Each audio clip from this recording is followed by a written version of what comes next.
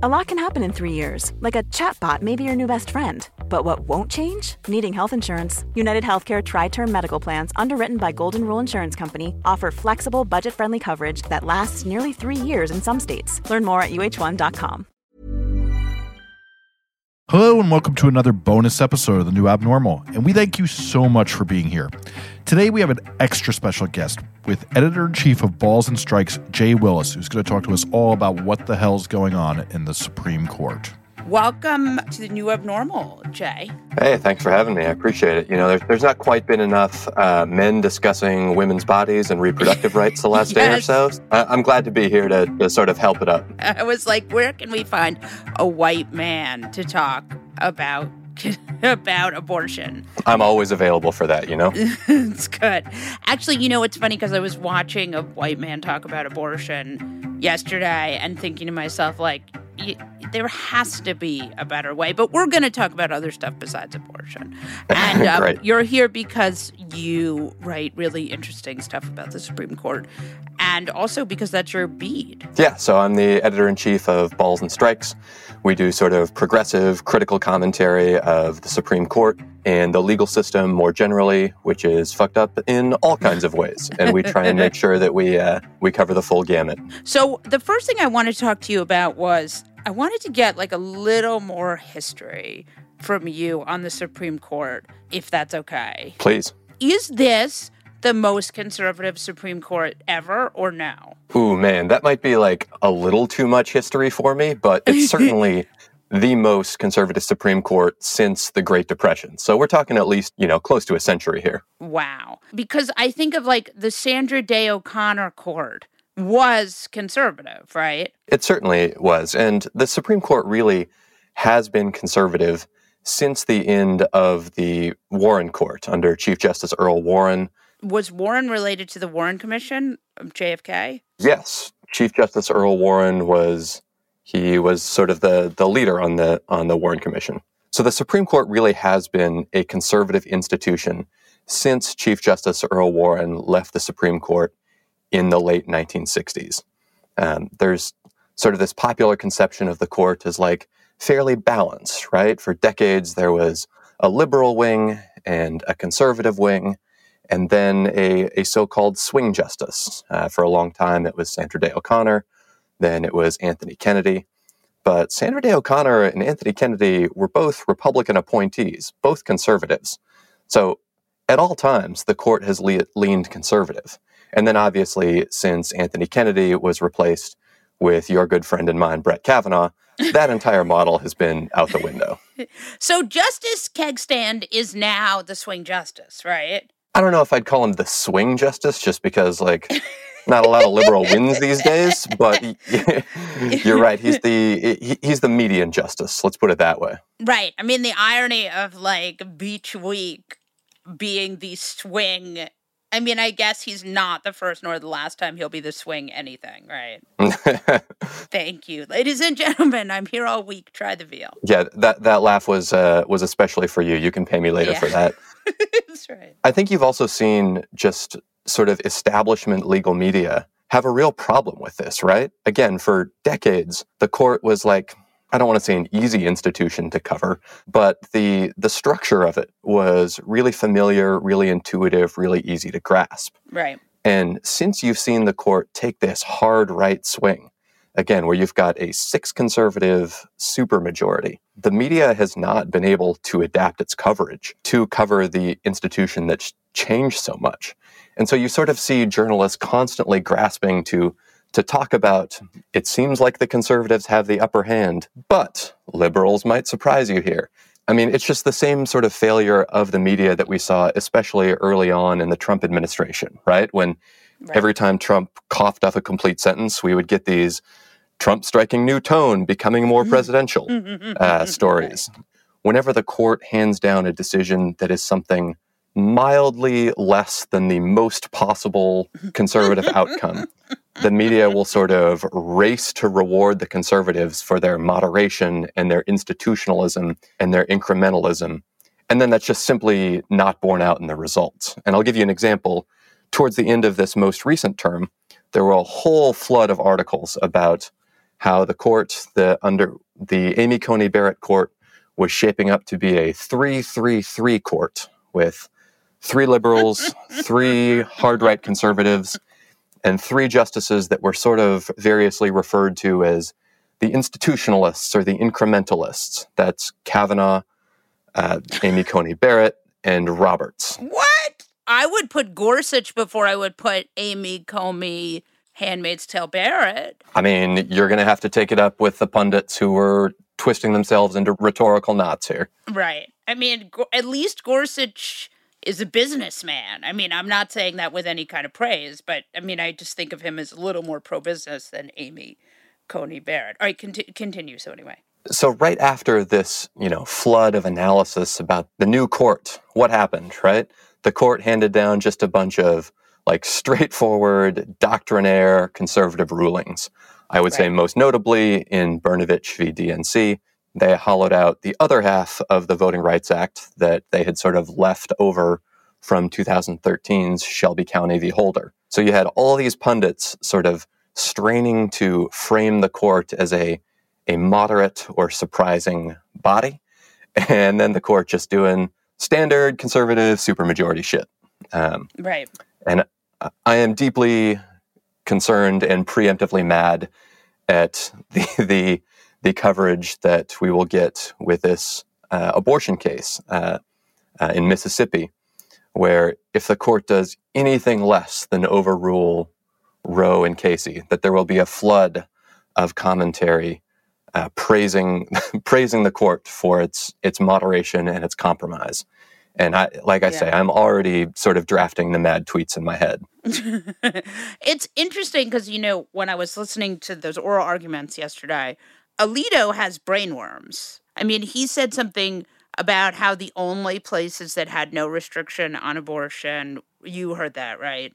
North Korea. Point of order, I believe that was Justice Roberts. I also thought at first it was Alito, and someone corrected me. Jesus Christ. That's not great. Because I thought that was Alito for sure, because it's so insane. Oh, yeah. Sam Alito is... Lots of what Sam Alito says at oral argument is, indistinguishable from your average Tucker Carlson monologue. And so when I heard the invocation of China and North Korea, I thought, Alito doing Alito shit. But then, I was corrected. It was Chief Justice Roberts. And I was sorry for misidentifying the justice. And also, sorry, America, that was the Chief Justice. I was sort of interested in the coverage this weekend of Thomas. He's getting his wish. Did you see that article? Absolutely. Clarence Thomas has been sort of beating this idiosyncratic drum about his constitutional theories, extreme, reactionary, and to date, mostly limited to just him, right? The classic Clarence Thomas opinion is a concurrence that no one agrees with, where he's I think we should just throw out this area of law altogether, and no justice wants any part of it. But this is what happens with a 6-justice, again, conservative supermajority that has more and more members who are further to the right, is that his perspective starts to win more support, more adherence. And you're seeing the court shift towards Clarence Thomas. And not always all the way to Clarence Thomas yet, but if you've been following Clarence Thomas for the last 30 years, you know that basically any move in his direction is a fucking disaster. Yeah. It's so interesting because I'm incredibly old at 43. I'm sure you're 23, but... I'll pay you later for saying that, and I appreciate that. That's right. But if you were as incredibly old as I am, you would have lived through your teenage years my early teenagehood watching the Thomas hearings, where you just thought this person is absolutely the most reprehensible person, just the idea that this person would then have a lifetime appointment. And he's really continued that streak. I mean, Clarence Thomas has, we sort of laugh a lot, laugh so we don't cry, right? At Brett Kavanaugh sort of making these weird allusions to partisan revenge during his confirmation hearings. But Clarence Thomas wrote that book. Brett Kavanaugh was just reading from it. Clarence Thomas has been bitter about his confirmation hearings, again, for, more than 3 decades now?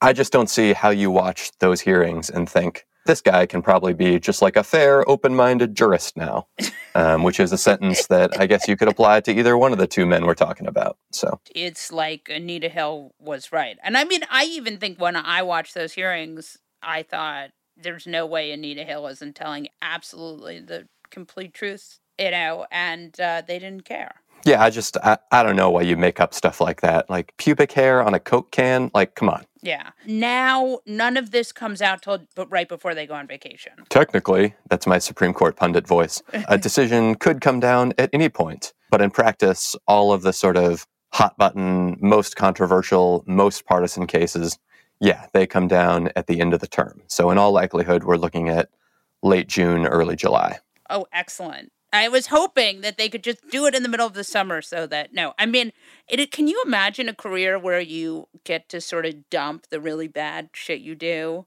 in the middle of the summer and then go on vacation so no one can bother you? You release the report that everyone's going to hate, and then you put your phone on airplane mode? Sounds sick. Right. It's pretty amazing. Do you think they'll rule on Texas? I've talked to other people who have like two-side pundit brain who have said that the Supreme Court will still rule on Texas, but I feel like that's just a total fantasy. Cool fact, a crocodile can't stick out its tongue. Also, you can get health insurance for a month or just under a year in some states. United Healthcare short-term insurance plans, underwritten by Golden Rule Insurance Company, offer flexible, budget-friendly coverage for you. Learn more at uh1.com. Hiring for your small business? If you're not looking for professionals on LinkedIn, you're looking in the wrong place. That's like looking for your car keys in a fish tank. LinkedIn helps you hire professionals you can't find anywhere else, even those who aren't actively searching for a new job but might be open to the perfect role. In a given month, over 70% of LinkedIn users don't even visit other leading job sites. So start looking in the right place. With LinkedIn, you can hire professionals like a professional. Post your free job on linkedin.com/people today. When picking a commerce platform for your business, you have two choices. Or I prefer. Don't you? That's the sound you'll hear when you switch your business to Shopify, the global commerce platform that supercharges your selling wherever you sell, online, in person, on social media, and beyond. Shopify is the best all-in-one commerce platform capable of handling your business's complexity no matter how big you grow. Step up to Shopify and harness the best converting checkout and the same intuitive features, trusted apps, and powerful analytics used by the world's leading brands like Rothy's, Allbirds, Brooklinen, and so much more. You're probably thinking, sure, but migrating is going to be a headache. Shopify's App Store has the migration apps you need to migrate your products, orders, customers, and more from every major e-commerce platform to Shopify. If you're anything like me, you're one of those don't put me in a box people. Everyone who knows me knows I'm a don't put me in a box person. And thankfully, Shopify never will, because with Shopify, control of your brand and business is always in your hands, from your storefront look to your back office operations. I hate when checking out from an online store and then having to pull out my credit card and type in all those numbers. A Shopify store remembers my shipping address and payment information. So if I'm on the couch and my wallet is on the kitchen counter, I don't even have to get up. Stop leaving sales on the table. Switch your business to Shopify and discover why millions trust Shopify as their all-in-one commerce platform to build, grow, and run their business. Sign up today for your $1 per month trial period at shopify.com/abnormal, all lowercase. That's 1 month for just $1 at shopify.com/abnormal, all lowercase. Shopify.com/abnormal. I think what I like to do is kind of step back from like the specifics of the Mississippi case and the Texas case and how they might intertwine and how one might affect the other and the timing, and just think about like the high level takeaway from oral argument yesterday, which is like, you can't have listened to that and think that the future of abortion care in this country has any kind of future, right? Like, even if some sort of unexpected alliance emerges that preserves some husk, some shell of Roe and Casey, the right to abortion care is a dead right walking, right? You had this really revealing moment when Brett Kavanaugh, again, the media's favorite swing justice, right? He went through just sort of like almost like a soliloquy, thinking out loud, talking about some of the court's most revered decisions in which it overturned its own precedent. So among them, there was Lawrence v. Texas, there was Obergefell v. Hodges, which affirmed the right to marriage equality, and of course, a favorite right-wing talking point these days, Brown v. Board, which overruled Plessy v. Ferguson and said that separate facilities are inherently unequal. They can never be unequal. And Kavanaugh's point was, man, these are some of the most, consequential and important cases. And if the justices hadn't had the courage to act, this country would be much worse. It's a deeply offensive comparison for any number of reasons, right? And counsel pointed this out very well at oral argument where, hey, Justice Kavanaugh, like all of those decisions were decisions that expanded people's rights.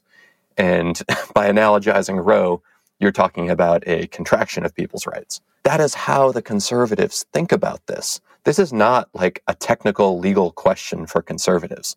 There's no legal argument that you can make that will sort of turn on the light bulb in your brain for why reproductive rights are important. To them, this is like a moral crusade. They spent decades positioning themselves to win this. Yes, overturning Roe would be overturning 50 years of precedent, which usually Supreme Court justices proclaim to be very concerned about overturning precedent. But the conservatives don't give a shit about that. They don't think this is like an abdication of their judicial responsibility. In their movement, this is like an act of tremendous courage that they've been building towards for decades. And it's like a privilege for them to be able to follow through on this promise, to follow through on this movement. They're going to be rewarded for the rest of their lives. No, I agree. It seems like there's a whole other level of wacky going on here. I thought the most disgusting Kavanaugh moment of yesterday's oral argument, if we're just going to go through a play-by-play, was when he was like, just kick it back to the states. I mean, who cares? Don't get us dirty with this. Do you remember that? Yeah.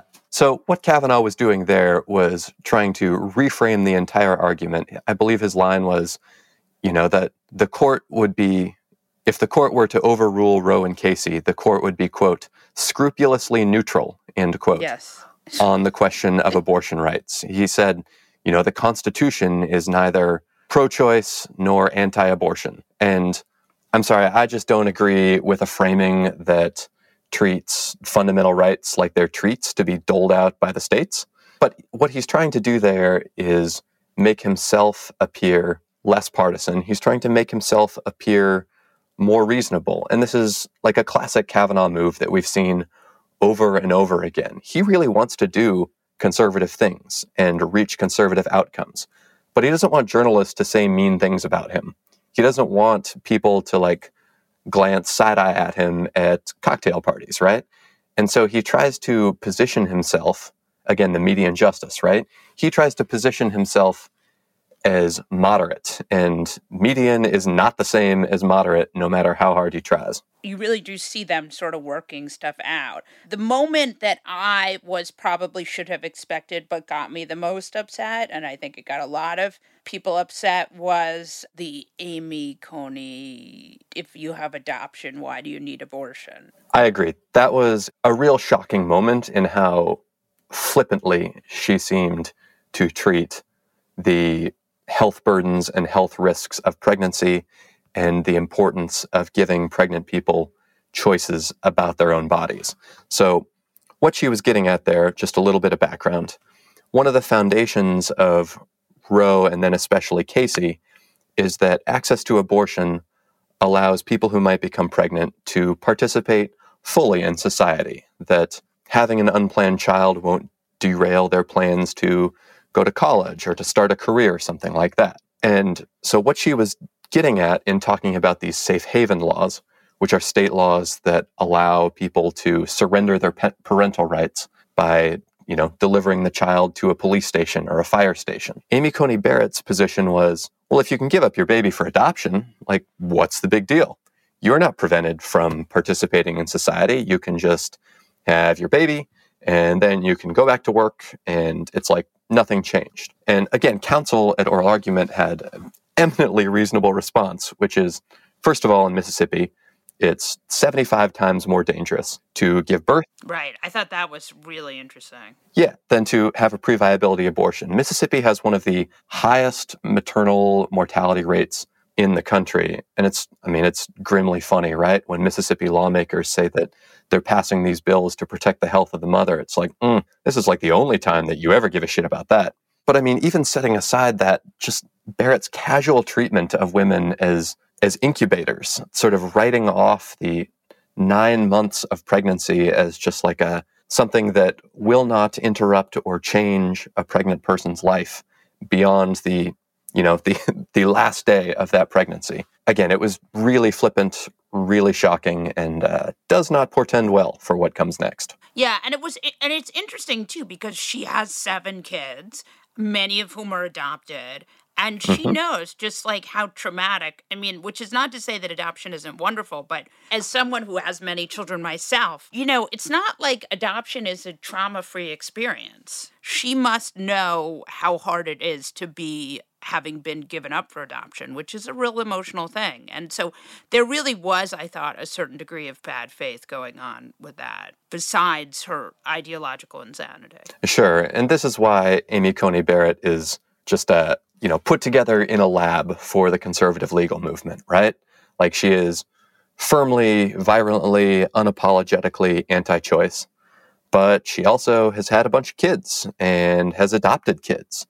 And it's just like classic conservative identity politics to sort of set up this likely forthcoming opinion, right? In which they can say, well, look, you always criticize us for men controlling women's bodies, but what if the opinion's written by the woman? Can't get mad now, can you, libs? Yeah, I'm laughing because I'm so depressed, but yes. Tell me what else is on the docket for the Supreme Court. Obviously, the biggest case is this Dobbs v. Jackson Women's Health Organization, which is, in my view, very likely to end or severely curtail the right to abortion access after 50 years of multiple generations of women relying on its protections. But the other big case I'm watching is New York State Pistol and Rifle Association v. Bruen. Oh, yeah. Oh, this is the really fucked one. This one could ultimately have more bearing on my life, believe it or not, than the other one, because this will flood New York City with guns. Yeah, so the brief background is that in 2008, the conservative Supreme Court, for the first time in 250 years, was like, Second Amendment absolutely protects your individual right to gun possession. Of course, as anyone who's gone to middle school knows, the Second Amendment begins with a phrase talking about how gun possession is necessary to the functioning of a well-regulated militia.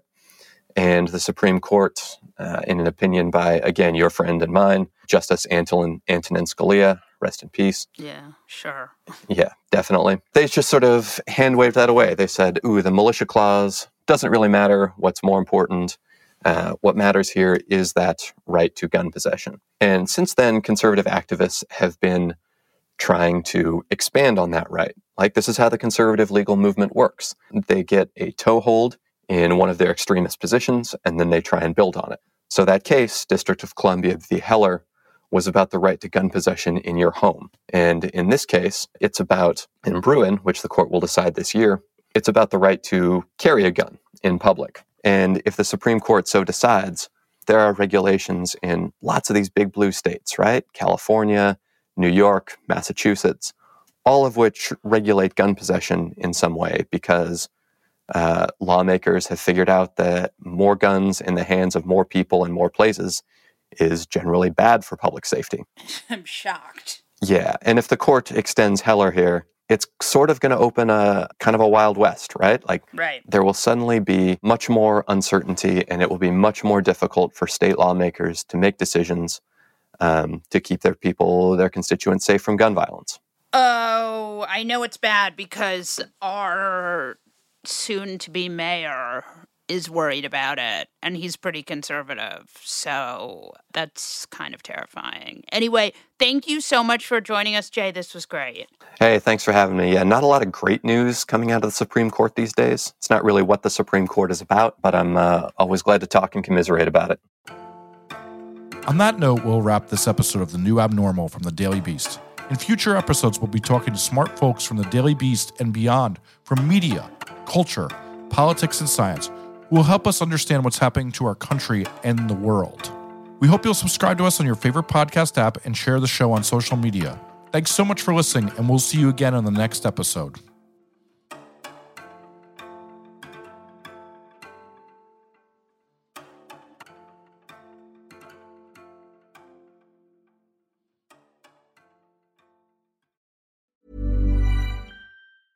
Even when we're on a budget, we still deserve nice things.